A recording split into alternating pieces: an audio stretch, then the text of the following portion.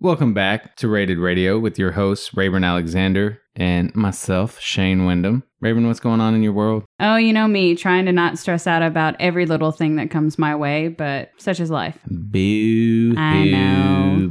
Woe is me. Boo. What's going on in your world, Shane? Well, it doesn't really matter because we're not supposed to be talking about that. This is one of our special episodes, and Butter by BTS was the number one song on the Billboard Top 100? Yeah, they call it something. It's like the Hot 100 or Hit list. I don't know. I'm making that shit, up. Yeah.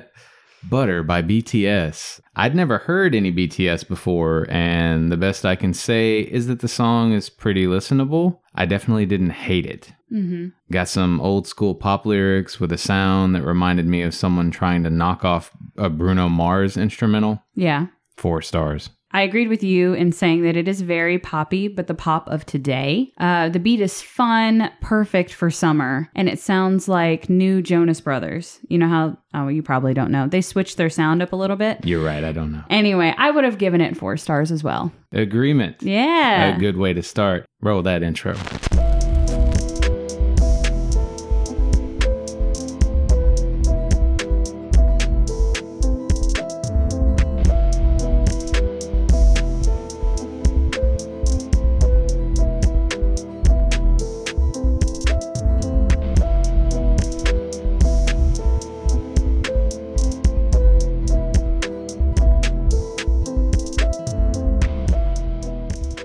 All right, Shane, what's our top 10 list that we decided to cover for this special? It's going to be a big surprise here, but live songs. Oh, wow. Top 10 live songs. We did stretch it a little bit and said that we'd settle for acoustic, correct? Yeah. Okay. Oh, yeah. I mean, I didn't take that out, but we could have if we wanted to. Most acoustics are live anyways.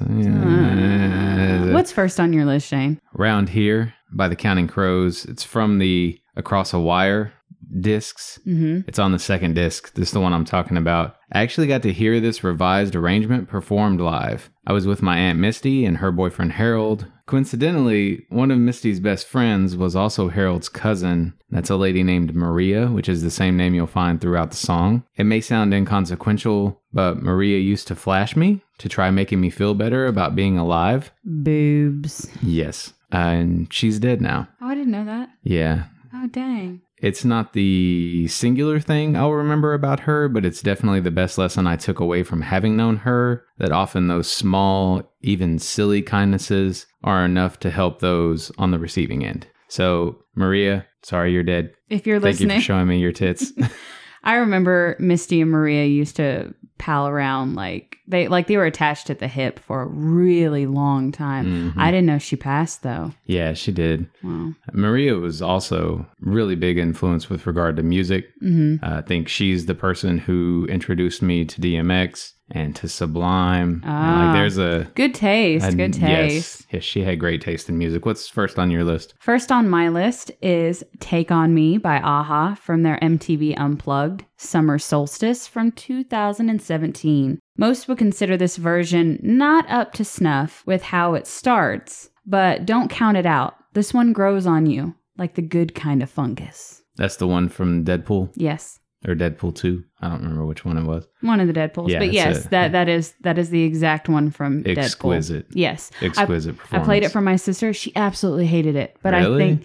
I think she's sleeping on it. I think that she hasn't learned to appreciate how different it sounds. I mean, you know what it is because you know anybody that knows the original knows all the lyrics to that song. Mm-hmm. But there's something that this Unplugged offers. It's almost like a sensitivity. Like it kind of cuts you a little bit. It reminds me of that first song on my list. It does something different, and it's exactly what you want out of a performance like that. Yeah, both versions are very good. I love the original, but most people that do live versions of songs, people are usually severely disappointed. But we're here to change that. That's what this list is all about. Yeah. So, what's next on your list, Shane? Hey You by Pink Floyd. It's from the Pulse album. So we're clear, what's different about this one versus what you find on The Wall is that Gilmour does the singing throughout. This version of this song was the first Pink Floyd song I ever remember hearing. and it felt on par with, say, meeting a soulmate. I recall writing a short story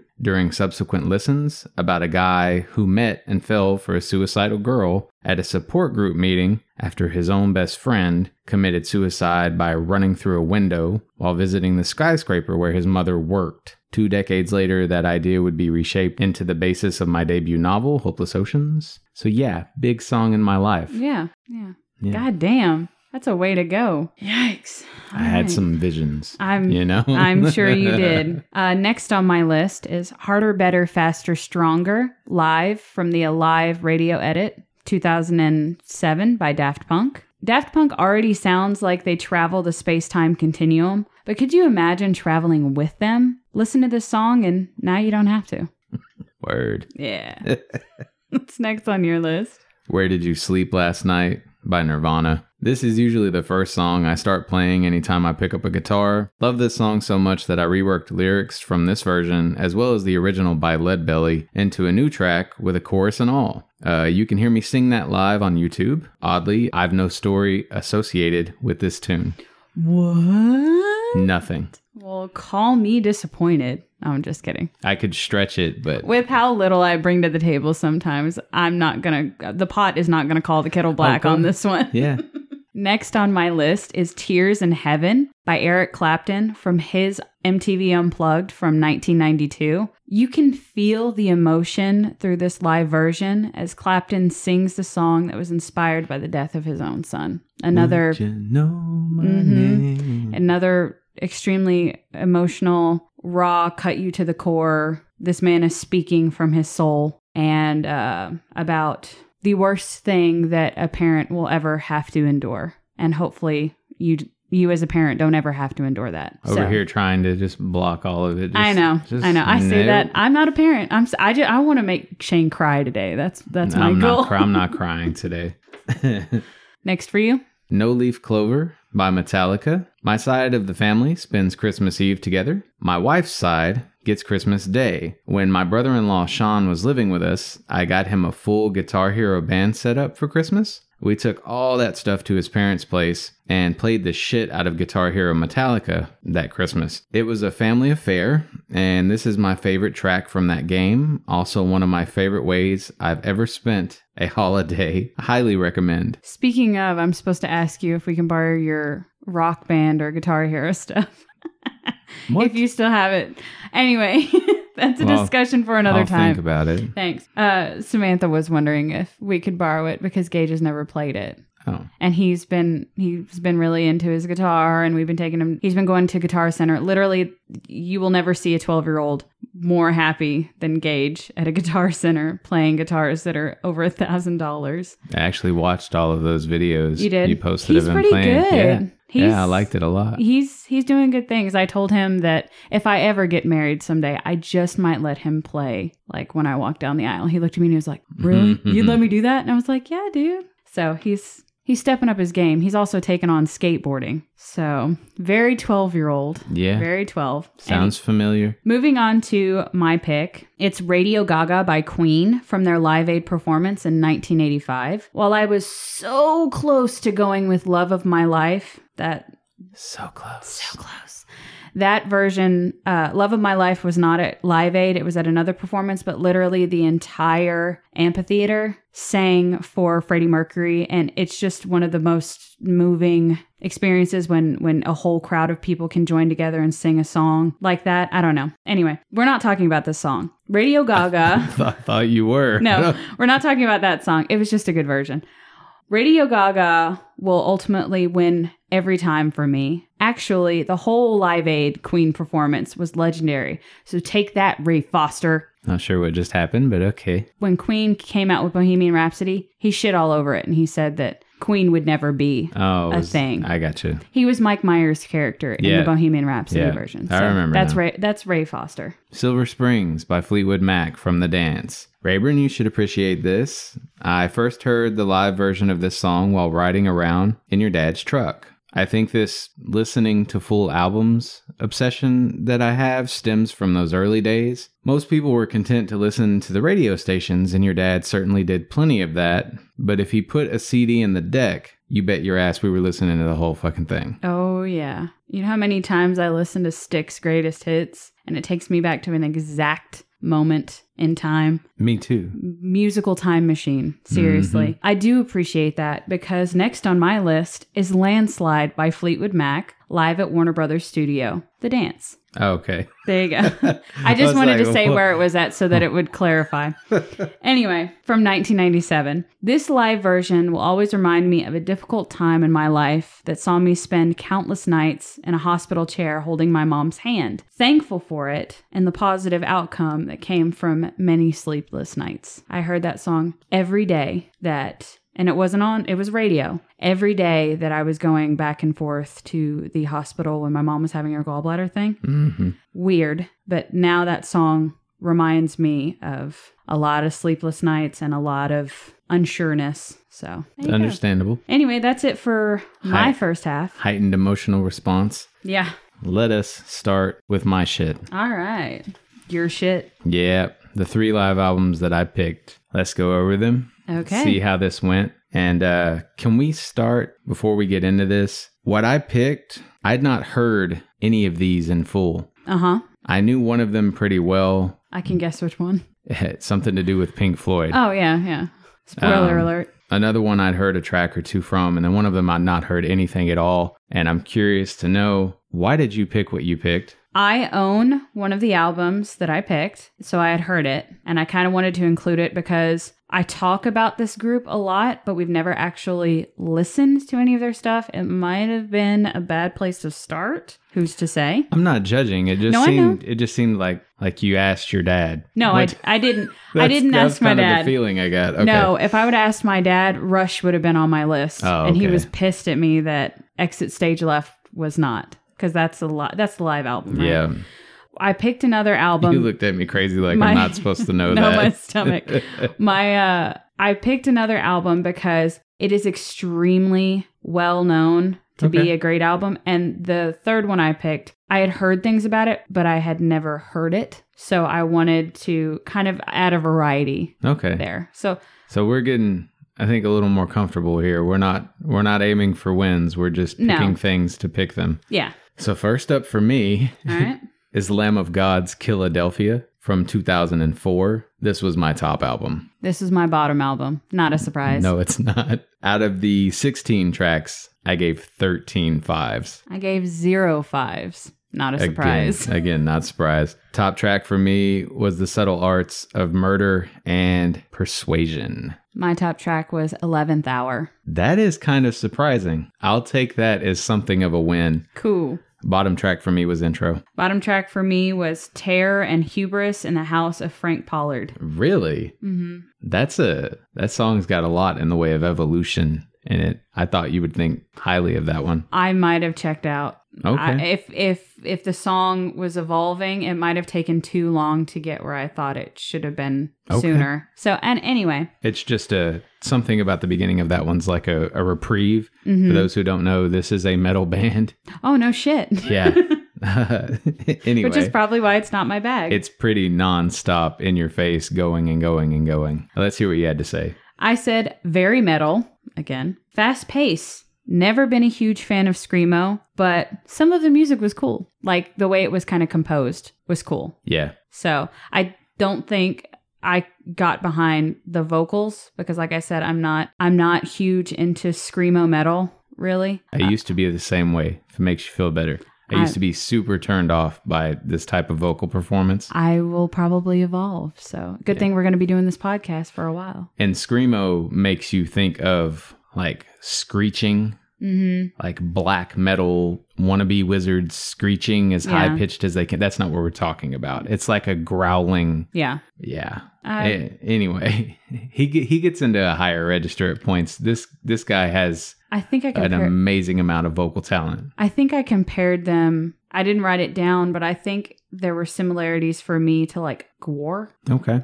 Like slightly. Yeah. But I could be a little off base there. I'm no expert. Like a vocal presence or something? Okay. Yeah. Let's be honest. This album is a masturbatory exercise in skill. Almost completely flawless, and certain older tracks sound better than their LP counterparts because the songs were older. They weren't produced as well, but here they sound great. If you're not a fan of metal and enjoy jumping into the deep end of the pool, this is the album you need. Clearly, Rayburn walks into the pool most of the time, I would guess. Yeah, maybe tip my toe in if it's a little too cold. Come hear why this group tops my list of acts to see live. You said exercises, and all I could think about is this an exercise or an exorcism? Exorcism, yeah. By the way, something we didn't talk about earlier because your sister's having some seizure issues right now. Yeah, she is. And you got to see. Mm-hmm. Are you beginning to understand now why when you see like exorcism movies, there's so much about these days? Like they used to think there's a lot of people who are epileptic that back in the day they thought they were demon possessed. Oh, yeah. Mm-hmm. You get that now? Totally. You get Totally. Yeah, the medical and religious communities back in the day, they had no fucking idea what they were doing, and I cringe at the thought of what those people had to go through because they were epileptic. So, it's kind of understandable. Now you know. Like Shane said, Shane's been really supportive, but my sister just had her first grand mal seizure yesterday. She actually had 2. So that's why my stress and anxiety levels have been a little bit high, as I stated in the intro. But we're working through it. And luckily we have a good support system like my cousin here, who's an expert. So he's been... Not an expert. You're an expert more than I am. My brain tries to eat itself sometimes too. So that's the best I could say. So, but we're positive that things are going to be all right. The next album I went with was Roger Waters in the Flesh Live from 2000. This was a double album. Mm-hmm. Sorry. It's Pink Floyd. Don't be sorry. It was my middle pick. This is my top pick. Out of the 24 tracks, I gave 13 5s. I gave 11 5s. That's wild. Mm-hmm. Good album. My top track was Amused to Death. Same. And my bottom track was the Get Your Filthy Hands Off My Desert. Same. I feel really bad that was my bottom track because I absolutely love the final cut from Pink Floyd. Just the live version. If you look at the tracks, it's like he took a few songs from most of the albums that he was a part of and did a pretty good job in most places. I don't know what the fuck was going on here. And technically that track isn't even just Get Your Filthy Hands Off My Desert. It's like an amalgamation of a few tracks from that. Anyway. Yeah. What'd you think about the album? What'd you write? I said it still manages to master harmonies even live. Very large sound, and it does a good job of performing like on the albums that he took them from. Mesmerizing. Wish I Was There. Oh, little play on words, huh? So worth mentioning that most of the first disc is Pink Floyd stuff and most of the second disc is his solo stuff, which for me meant that the second disc was much more valuable, even though I love Pink Floyd. Yes, Don't get it twisted. Yes, you do. To state the obvious, this should have been cut down to a single disc. The goods are phenomenal, but many of the performances underwhelmed me. In spite of some amazing production values, Waters' vocals are hit or miss, and the toying with Gilmour's guitar riffs never plays well. But some of my all-time favorite live performances are here. The drummer fucking went hard.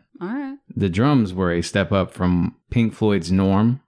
So if you're looking for slightly more complexity or intensity to the drum tracks for Pink Floyd songs, you get it here. Anyway, I wanted to say that Perfect Sense parts 1 and 2 came close to beating out Amused to Death for me. Okay. And that was very surprising. I'm surprised that our top track and bottom track were the same for how many tracks that we covered. Yeah. So that's pretty good.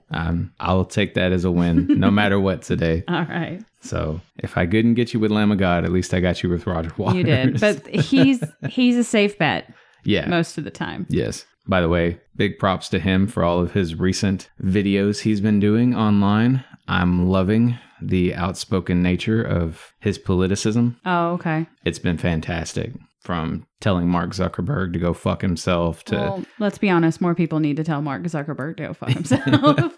He did it in a big way, so... last album for me was Tori Amos, Live at Montreux, 91 and 92, from 2008. Like, that's not confusing at all. Yeah, it was originally 2 discs, and for this release, it was cut down to 1. So 2 different performances and whatever. This was my bottom album. This is my middle album. Out of the 16 tracks, I gave 9 5s. 1 5. My top track was Upside Down because I hadn't heard it before and it made me want to dive into her B-sides. My top track was Thank You. Is that the cover? Led Zeppelin cover? Maybe not. I don't remember. I'm not sure. I don't think so. I don't know Zeppelin enough to... Well, neither do I. My bottom track was Song for Eric. Happy birthday, Eric, by the way. Sorry. Nothing to do with you, but, you know. My bottom track was China. I don't know what's going on in China. That's all right. This was feminist anthems for me. Extremely female-driven. Pretty voice, but it sounds a lot like Bjork and Alanis. And that's not like a knock or anything. No, that's definitely... That's perfect. Yeah. Sounds almost like fantasy music at times. Definitely makes you want to grow your bush out and not give a fuck. I bet she has a massive bush, dude. I know, dude. And you know she's got like So pit stupid. hair and yeah, she's living like the forest life. I really just went there. This is one of my favorite female songwriters, and okay. You can still like her and her have a big bush. I mean, Silly. look at Demi Moore. Yeah. Everybody loves her. I just meant, I don't know. It's completely uncalled for, but you talked about never mind. What I love about this disc is that you can hear just how little is ultimately altered in post-production. Tori is amazing when singing her raw heart out to an emotional piano melody. There's some surprisingly welcome humor here as well. What I don't love are the a cappella tracks, or much of the later performances. They're strange on purpose, and that's just not my bag. The repeated tracks highlight what I mean, so if you listen to the first version of the two performances, that's probably the one that I like more. I think this was better when watched. She is attractive. It's not even about being attractive, it's just she's so engaging. You're Yeah. sitting at a piano and it's really hard. It's pretty easy to play a guitar and sing at the same time, in my Yeah. opinion, but to play piano... Oh yeah, no, there's And sing. a new level of respect for piano players, and I think that's one of the reasons why I liked Alicia Keys' stuff when we did that episode, is because I don't even know how you play Yeah. piano, keep your fingers right, and somehow manage to put on a performance sitting in front of a piano and killing it with your vocal range. I don't know how people do that. And she's funny and she's paying attention to what everybody's doing. There's a point at which she stops playing piano with one hand to like adjust her mic Mm-hmm. and Doesn't it's skip a just- beat? No, yeah, she just keeps going. If you listen to this album, she talks to her audience a lot. Like Shane says, she's really, really engaging. Like, she's not just there to perform in front of these people. She wants them to feel like they're actively involved in the show. Yeah. So that's really, really refreshing because you don't typically get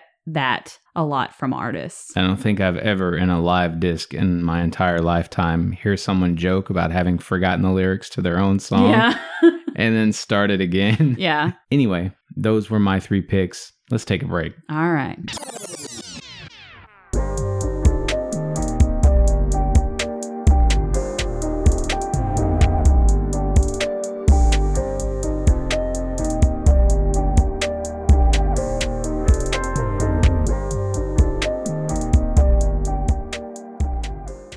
And we're back. We are. Do you have any plugs or recommendations or anything of that sort? I do. Let me get it out of the way. You go right ahead. So my recommendation, while we're being classy this week, covering live music and Mm-hmm. sounding very serious, my recommendation is a song called Dick Touch the Water by Tropical Storm. Yes, my friend, you paid for the pleasure of knowing this song exists, having bought our special, Yes, right? of course. Enjoy either pretending you can unknow this song or sharing it with everyone who likes to laugh. It's as ridiculous as its name implies. Again, that's Dick Touch the Water by Tropical Storm. Should I do my plug now? You or go do right. you wanna No, go? you go right ahead. You do your plug. Plug for this week is just the cheap Sony headsets, which we use for the podcast. Yes. The sound quality is surprisingly great, and they've proven super durable. So just type this into the search bar on Amazon, and the headsets will pull right up. You're going to have trouble finding them with anything but the code on Amazon, which is the ASIN, and it's B011TNK6V4. They'll run you $15 to $20, and you'll probably never go back to earbuds again. You just let listeners get a little peek behind the curtain of what it takes to create rated radio. Yeah, peak listeners. All right. I have questions from our listeners. God. And I would say it's quite a few, but we're going to try to keep this brief. We are both going to answer these questions. So, first question is from Alyssa S. What is your favorite childhood memory of you and I together? Dude, what? I know. I know. It's going to get interesting. They did not hold back with some of these questions. All right. I'm just going to share what I want to here because I can't think of anything off the top of my head. What does come to mind is when you were born, I was in Idaho and I knew we were coming home. I knew your mom was pregnant when we left. Mm-hmm. And I was very excited, even though I knew you were a girl, I was very excited to get back to Texas so that I could meet you, even though you were a little baby and I knew how fucking annoying little babies could be. I'm still annoying, Shane. But it was your parents having a kid, not my mom and my dad. Yeah. You know? Yeah. So I expected, great things. And yeah, then you turned out to be an annoying little shit. Well, my favorite childhood memory of us together, one night, it was me, your sisters, Joseph, when we were younger. I was spending the night. They were asking, we were playing Truth or Dare. They asked me to sing. I was super, super nervous. At this point, I was still really nervous about singing in front of people. And all the lights were off. And I was really nervous. They were like, come on, Lexi, because I go by Lexi on my dad's side. Come on, Lexi. Do it.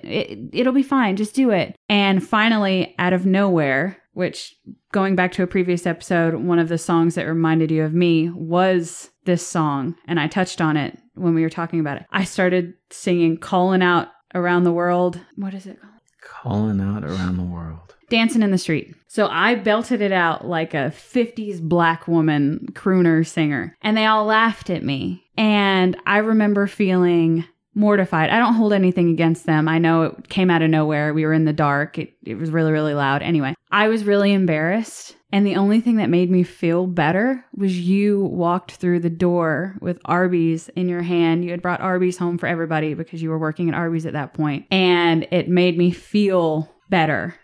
So your favorite memory of me is the fact that I randomly had Arby's for you. During childhood. We've shared a lot of great memories since then, but I remember that was one of the first times that, I don't know, you comforted me unknowingly comforted me. And the Arby's was cold, but that's okay. Yeah. So. And let's get this out of the way. A random life tip for any guys listening who are dating women or women dating women. Or I think people in relationships in general. One of the worst things about adulting, after a while, it's cool in the beginning and it seems like a joke, but trying to figure out what the fuck you're eating, mm-hmm. It's because you have to talk to someone else about it for the most part. Yeah. Stop doing that. Stop fucking asking all the time. Just get some shit. Yeah. Get some shit you think they're going to like. Mm-hmm. I promise you 9 out of 10 times at least, they're just going to love you more because you got them food and they didn't have to think about it. Yep. Rarely, unless you're with the wrong person. And I do think any of you out there who show up with food and someone bitches because you didn't get this or you didn't get that. You're with the wrong person. Yeah, because when I'll ask Blue, I'll usually get like I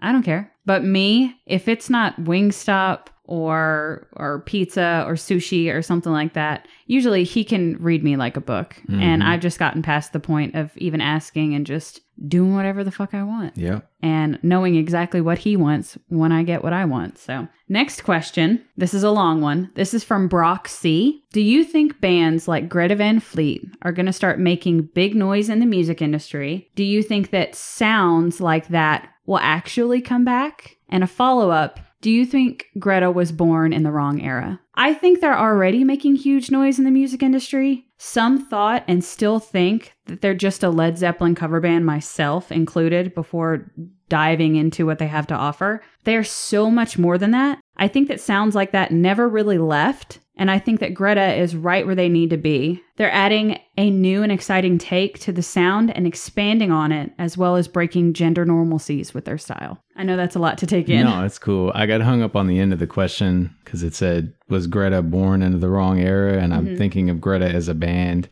not a person. Yeah. So I'm pedantic in my head. And You're fine. I seriously confused myself right there at the end with the question. To answer, will they ever make bigger noise than what they're making now? Probably not, but I think they're making plenty of noise and it's good. I'm really glad that it is popular with some. I do think certain sounds might make things in the way of comeback because music can be cyclical. things that go out of style, come back into style. Yeah. The thing we don't think about is kids are always going to be looking for the next big thing. Yes. Certain generations aren't aware of things that were popular at certain points in time. Mm-hmm. So if it's been long enough, and their parents don't listen to it, then it could make something in the way of a comeback. I think what we tend to forget is that, one, it's usually going to be a new sound, a stranger sound, just something that's different. And that every time that happens, we are adding onto the amount of sound that there is to be made. Yeah. The number of genres, the things that people can get into. So I think gone are the days when MTV, Top 10 radio, everyone listened to the same thing, There's so many options out there. Yeah, there's not a milkman that comes down the block anymore and you can judge the milkman based on that one thing. You go to the grocery store and you've got tons of milk options. Yes. Everybody's going to be different. Mm-hmm. So it's a good thing that this music exists and that it's making good money. Yeah. Yes. Next question is from Parker D. Shane, is a hot dog a sandwich? Man, is this a fucking Rhett and Link question? I don't know. He really asked this. Actually, that's wrong. It's not Rhett and Link. It's help me out. It's Mythical Kitchen. It's Mythical Kitchen. Josh yes. and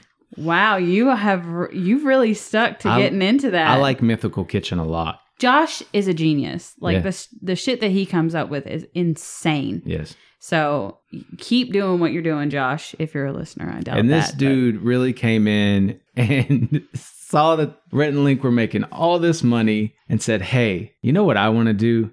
Build me a kitchen, for one, so I can cook for you. But two, I'm going to make a show on YouTube where I spend a fuck ton of your money making food. Yes. Yes. Back before Josh came along, they were just boiling pig anus and, Yes. and bull testicles. Now it's like an art. Like he's an actual chef. So yes, but the name of his show or podcast or whatever is a hot dog a sandwich? Yeah. But to answer that I question, think it's a statement. It's like a hot dog is a sandwich. yes, a hot dog is a sandwich. And they have food arguments. And Yes, they shit do. like that. To answer that question from Parker, though, I said not a sandwich. It's more of a taco, plain and simple. I only categorize a sandwich as two pieces of bread not connected. Okay. I think if you sit it in bread, it's a sandwich. A taco to me involves tortillas of some sort, which I don't think of a hot dog bun as a tortilla. Okay. I get the visual you're going for. Yes. Yeah. If we're coming right down to it, a sandwich is something put between two slices of bread, and a hot dog bun is almost two slices of bread. It's not quite there. Okay. And that's why it's its own thing. There's your answer, Parker. It's a taco sandwich. We need a term for a taco sandwich. A tanwich. All right, let's not try to make one up. It's just going to fail. Who had Tanwich. a tanwich? Yeah, the visual was like that nudist at the beach that can't quit tanning her junk. Yes. And has like, does she have tan lines or not? Because I'm picturing has no tan. bush, and it's horrible. Okay. I said Taco tan. Oh, okay. So, all right. So we're Hello. talking. Okay, That's we're where you talking put about the meat. the vagine. Anyway, Let me put my hot dog in your tanwich. well, speaking of tanwiches, this question comes from my mother. Yeah, you asked for that I one. didn't hear it. I didn't hear it. Read. Shane, what do you want for Christmas? Man. Yeah, I said for my mother to not ask me stupid ass questions like what I want for Christmas. I hope you get nothing. Being mean to your mom. Just tell her something. I don't give a shit. I always tell her not to get me something. That's why I've implemented the whole Secret Santa thing. Because she tries to buy gifts for everyone. And we don't need to be doing that anymore. So we're doing Secret Santa on my side. I know what I want. World peace. Like your dad's come up with candles and stuff in the past and the Scentsies and everything like that. Yeah. Do that, but come up with like little packages pre-made. Yeah. It's like we don't have to dig and pick because inevitably I'm the asshole that like steals something from my mom and I feel bad. Yeah. Like I'm sorry that you wanted I think I'm going to take a page out the of... butt naked, but I'm taking that, Mom. That smells good to me. I think I'm going to take a page out of your book because usually like you'll do... I mean, like it's not in a basket, but you'll do multiple things to give to people in the family. Recently, I started making homemade soaps, and I think I'm going to put together a like basket for all the houses in our family, and it's going to contain homemade soaps with like shea butter, things like that. Cool. That could be something that my dad adds his candles in, or even Cassie, who is my brother's fiance. She does sugar scrubs and she actually sells them. So it would be nice to be able to do something like that collectively and distribute them throughout the family. Yeah. Okay. So anyway, we do. The Wyndham sign, by the way, Kissy, is going up in my media room in the corner. I was going to put it on the front porch, but all of our neighbors here are nosy fucks. Yes. It's okay. It's a very tight knit community, and I'm that. I don't care to know my neighbors. You know, they get too familiar. But yeah, so I'm going to put it right in the corner in our projector room. Which, we're in Shane's new house, everybody. Yes, we are. First episode in Shane's new house. So, very exciting. Raven, you want to put your feet on my rug, don't you? I want to put your feet on my rug, don't you? Yeah. My new carpet is his nice. His new carpet is the bomb. Anyway, we do have quite a bit more questions. Let's do it.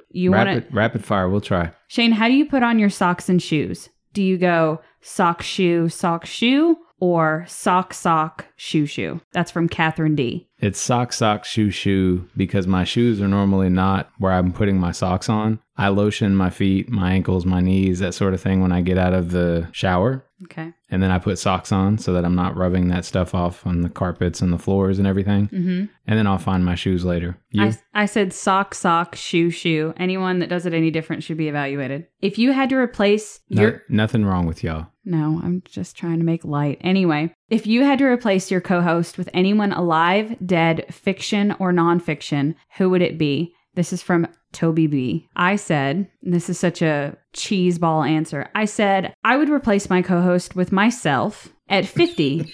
I'm sorry. What?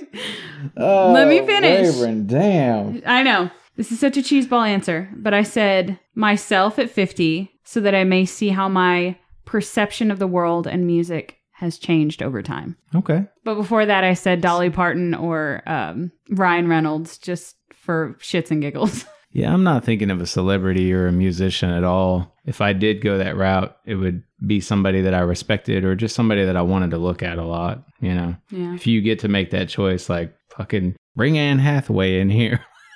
Would the conversation be riveting as it is with me? Probably not. I'd bumble a lot, I'm sure. Okay. No. Well, I'm glad I don't intimidate you, Shane.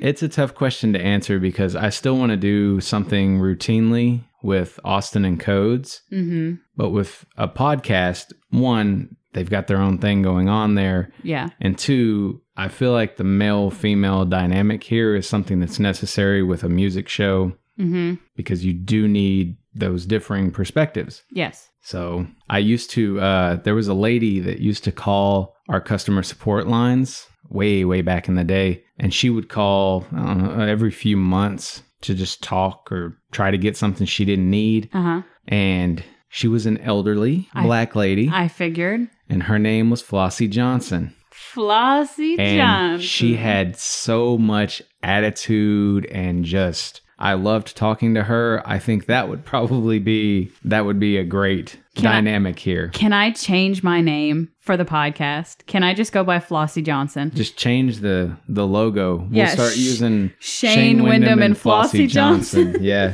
All right. I'm not disappointed with your answers. What are you most afraid of in life? That's from Cassandra J. Losing my loved ones. Other thing would be like dying in deep water or being burned to death. All good things. All good answers. Yeah, not good things, but good answers. Not good things, good answers. You? I said never being enough for anyone in life and leaving the world thinking I could have done more and losing my loved ones. So you got to let some of those neuroses go. I know. Who fucking cares? I'm working through it. You keep in mind, you're what, 6 years my senior? Yeah, I was probably exactly where you are about this time. So I recognize my own shortcomings in that aspect. I'm working on it along with my control issues to an extent.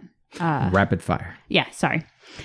Who gives a fuck about my mental health? You know what I mean? This is not. People are not paying to hear you talk to a shrink, and I'm not your shrink. Last one. What artist or band posters did you have hanging in your room growing up? That's from Samantha B. Damn. I'll say mine while you have time to think about it. I had Britney Spears' Oops, I Did It Again album cover poster in my room, as well as many different cutouts from J14 magazine. And that's like All American Rejects, Simple Plan. I think I had 2 Britney posters, along with my True Blood poster and my Boondock Saints poster. And there was a lot going on. And my Chuck Norris poster, too. I think this bookshelf over in the corner, I used to have a bunch of them. Yeah. And I would stack like these wooden CD things in them. And I had like an entire wall of CDs at some point. Mm-hmm. Like I had a lot of music albums. Yeah. That's what I focused on. And I lived at the trailer sometimes, but I also lived with Corey sometimes. So I get a lot of this confused because I know we had like girly posters hanging on the wall. The first music poster that I really remember buying and being proud of, it's the Pink Floyd girls at the pool with their backs painted. Yes. Yeah. I had a I remember that one. gargantuan version of that poster. Yeah. You don't still have that? Did you get rid of that? I didn't. That doesn't seem like that long ago that you had it, though. It was like 15, 20 years ago. I did at some point buy a smaller version. Okay. I had a big one, and there was no... You also, changed rooms a lot. Yeah. And I can imagine having a lot of posters and switching rooms and switching houses. It drives my wife nuts, by the way. I come from two households where it was fun. We'd get bored, and we would all decide, let's switch rooms, let's move furniture, let's change things. Yeah. And I don't think she likes to change things. And now we're looking at putting things in a spot where we never have to move them again. Yep. And it kind of scares me a little bit. Blue's the same way. I get bored and I'm like, I'm tired of looking at a room. I do rooms, but I'm tired of looking at the room like this. What other ways that I can switch it? And that'll last a couple months and I'll do the exact same thing and I'll switch it back because I'm limited in the amount of space. So I get it. We used to do that. We used to switch rooms at my parents' house too. I mean, like I've been in every single one of the rooms except for that big room that was my grandmother's room. Yeah. At one point. So I get it. I feel you. That is the end of our listener questions. Thank you all so much. I hope we offered some very riveting conversation. Let's take a break and then Judge Rayburn. Oh boy.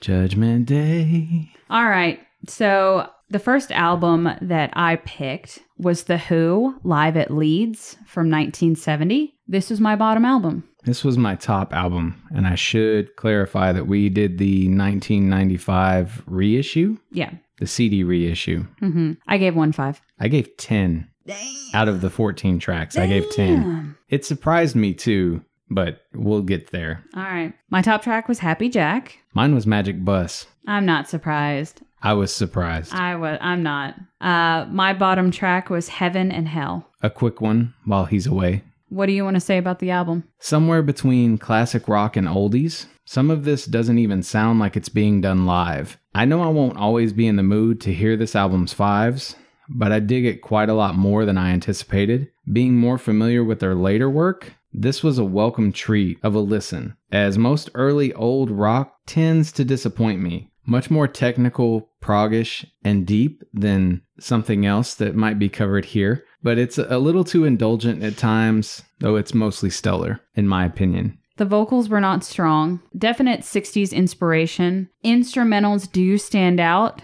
but for me, it was a little bland. Which I will say, this is in the top 5 greatest live albums of all time. Yes, which I don't put much stock in those lists. I know. I looked at some of them. For people that do. Usually when we do specials like this, I will look at lists like that. Mm-hmm. I rarely take much away from them. Okay. Because it's like a little select club, and somebody made the decision like, oh, this is so good. And their friends were like, really? I guess I got to think it's good now. Well, then it can be like propaganda. I mean, anybody can like push their agenda with these lists and, It's influence. all wanting to impress one another instead of what's your actual opinion here, Yeah. Moving on to our next album that we covered. It's Frampton Comes Alive from 1976. This was my middle album. Same. I gave it 2 5s. Same. My top track was... Out of 14 tracks. Out of 14 tracks. I'm failing at that.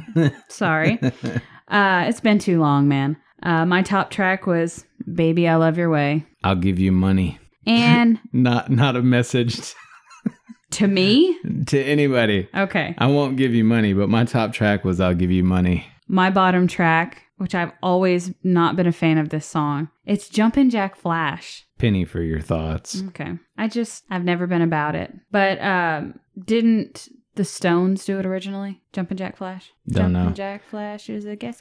This is my ignorant side of music. Okay. That's what this is. I should mention, by the way, that all of your albums were single disc. Yes. I think when they were on, what are they called? Records, LPs. Mm-hmm. They were like 4, so they would have been double disc, but there was enough room that this all fit Yes. on single disc. Yes. So, what do you want to say about it, Shane? Oh, I'm dying to hear. So good music with good live sound quality for the mid-70s. What holds this back for me is that arena concert sound. Fine to sit and watch live. The performances are pretty stellar. Just not what I turn to a stereo for in most places. Would much rather hear the studio versions. Classic rock fans will love this. I gave almost all 4s outside of those 2 5s. I do think if you grew up with this music, you really love it. Would be my guess. Yeah. It didn't hit a lot of highs for me. I agree with Shane that it is 70s feel-good rock.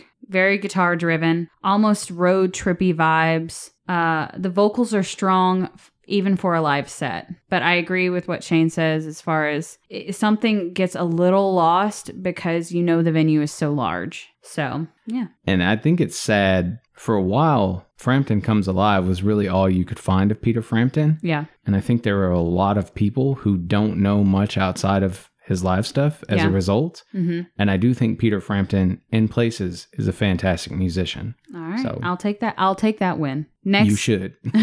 Next album that we covered was Simon and Garfunkel, Concert in Central Park from 1982. This is the album that I own.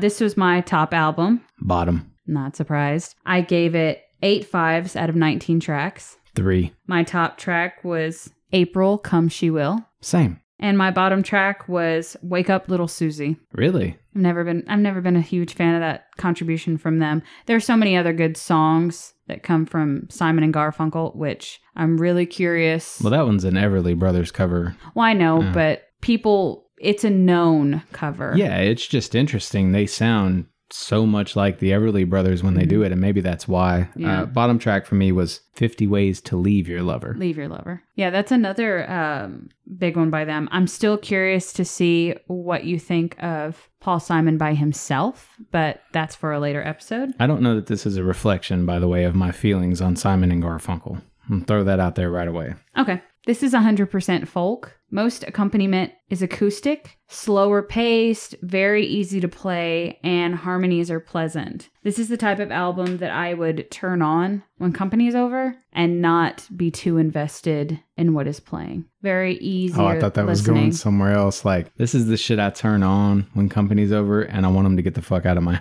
house. Okay. What do you think about it? There are certain kinds of music I've no interest in hearing live, and soft rock tops that little category. For me, it's just rarely satisfying. Like giving you a hug where you barely make contact with the other person. Mm-hmm. Like just the taps. Yeah, huh? Oh, I know those hugs. This disc is at its best when it leans closer to folk rock. The rest is not, and I must emphasize, not bad. It's just got that overly gentle 70s thing that usually bores me. And I'm all about it. Yep. Yeah, we figured that out. Throw the live music feel on top of it, and this album doesn't get much mileage from me. It's mostly like if Air Supply was trying to be edgy. Okay. Seriously. A lot of 4s, though. Okay. So that concludes our choices. Shane, who won for you? I think you know. You won for you. Yeah.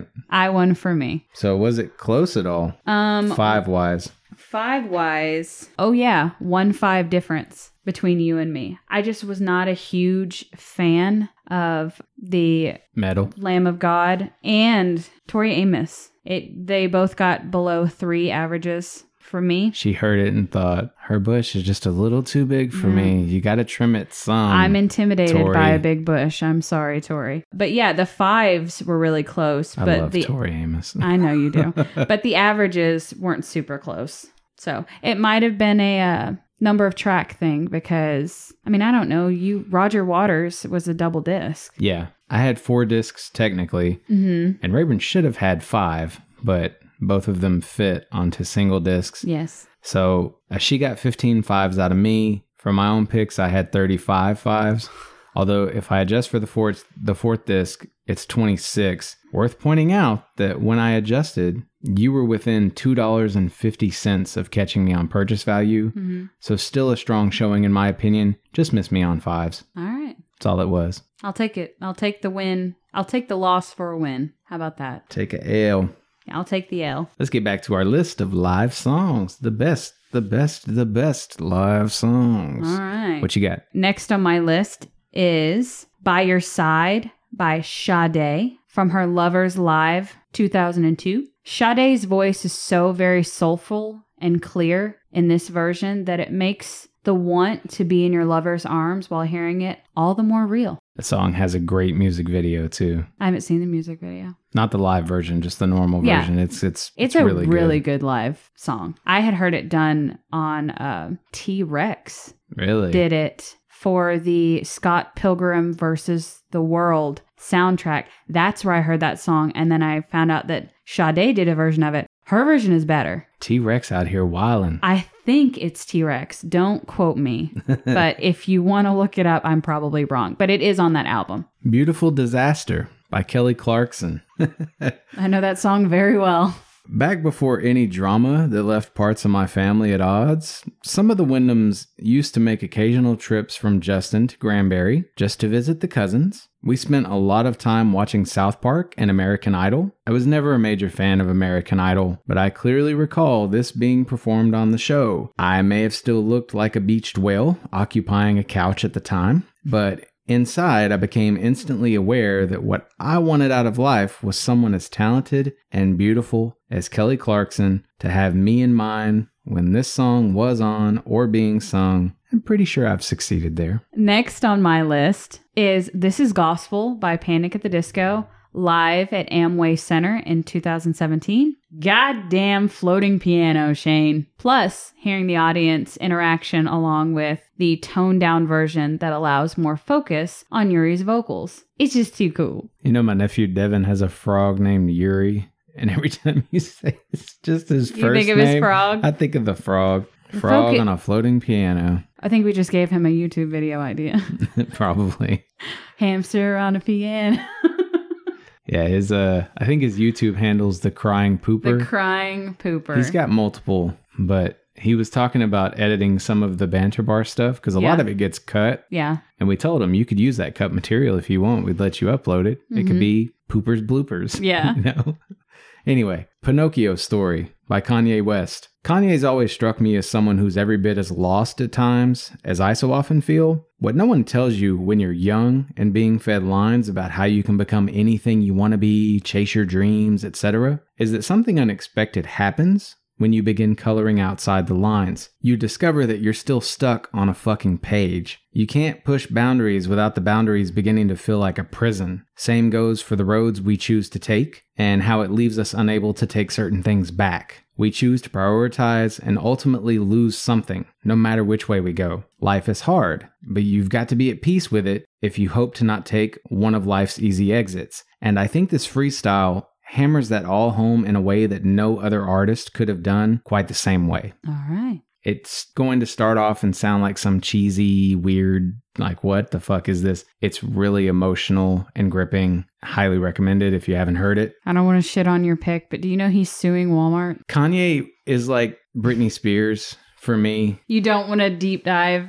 into that? I might care, but yeah, I can't get involved. You know what I mean? I know. I appreciate your art when it comes. What you got going on in your personal shit's your own. Yeah, I don't want to even get into that. But yeah, he's suing Walmart because shoes. Anyway, if you're interested or give a shit, look it up. Google it. I don't give a fuck. Walmart's selling plain white shirts as well. So, you know, you might have 2 cases to make. Don't put it past him to open up another one. Next on my list is You Learn by Alanis Morissette. This is from her live Unplugged in 1999. This is the first live version of anything that I ever loved. But then again, this is the Queen of Canada. So The Queen of Canada. the Queen of Canada, she is. I like it. Kevin Smith made her God in Dogma. She's the Queen of Canada. We've joked a lot, by the way, about my dick making decisions, Yeah. right? Mm-hmm. Oh, that was a joke? Okay. I thought we were just stating facts. No, that was statement of fact. Oh, okay.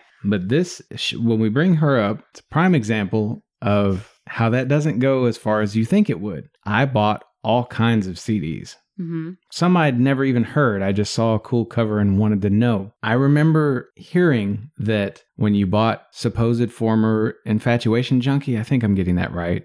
It's like her second album, Yes. that she's nude inside. Uh-huh. I never bought that album. You cared about the music rather than the... Yeah. Good for you. Now, to be clear, I should have bought that album Yeah. because I'm sure the music on it's probably great because it's Alanis Morissette. Yep. It's just, I didn't want to feel like a shill who bought a CD just because I knew there was a naked girl in it. And she is exquisitely beautiful. Yeah. You want to talking about big bushes and tanwitches. You know what I'm saying? I'm just... Anyway. Such a dick. I love Alanis with your Morissette. Uncle Joey facts, we can... You remembered! Good for you, Shane. Yeah. I didn't... If I never taught you anything, at least I taught you that. It occurred to me after editing it, I was listening to the episode again, and it occurred to me, you kept saying Uncle Joey and Dave Coulier, and I was thinking, I don't remember which one that is. It's been so long since I've seen the show or cared. Yeah. And I went to Google it, and like just as I'm getting done with Uncle Joey or whatnot, I remember thinking, it's going to be like this super handsome motherfucker, right? Like it's got to be John Stamos. And it was the goofy fuck, and I thought, I love her even more now. After that, she married Ryan Reynolds. Alanis Morissette was Ryan Reynolds' first wife. Are they divorced now? Yeah. Then he married first wife. Scarlett Johansson, and then he married Blake Lively. Dude's got a great track record. All I'm saying. He does, but why would you leave? I don't know. Those first two, period. Dude, we don't know what goes on. He seems very happy with Blake Lively and his 3 children. So he's got 3 girls. Anyway, what is next on your list? We've talked entirely too long about this. To Be Alone by Hozier. It's from the From Eden EP. This live is pretty close to the version I actually had in mind, which is the Kilkenny performance you can find on YouTube. Just a songwriter, his guitar, and a building with some beautiful acoustics. What this one brings to mind is those rare instances I've seen where someone's demeanor, once behind closed doors, goes from even and composed to 100% sensual and unable to contain themselves. The lover in me lives for those moments. It's like sitting next to a fire after swimming in cold water. I want to see more people unabashedly drunk on the lust in their veins because the sensation will leave the right kind of lover feeling renewed. She's over here giving me looks like, you always have to say this shit, don't you? Like this weird... No.